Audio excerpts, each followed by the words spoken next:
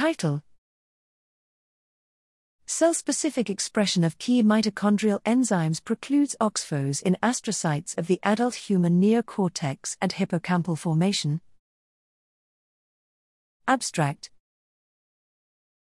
The astrocyte to neuron lactate shuttle hypothesis entails that glycolytically derived pyruvate in astrocytes is converted to lactate instead of being catabolized in mitochondria. The mechanism of this metabolic rewiring is unclear. Here we show that astrocytes of the adult human neocortex and hippocampal formation do not express mitochondrial proteins critical for performing oxidative phosphorylation, OXPHOS, to a detectable degree, including cytochrome C and complex 4. Without OXPHOS, human brain astrocytes are bound to produce lactate to avoid interruption of glycolysis.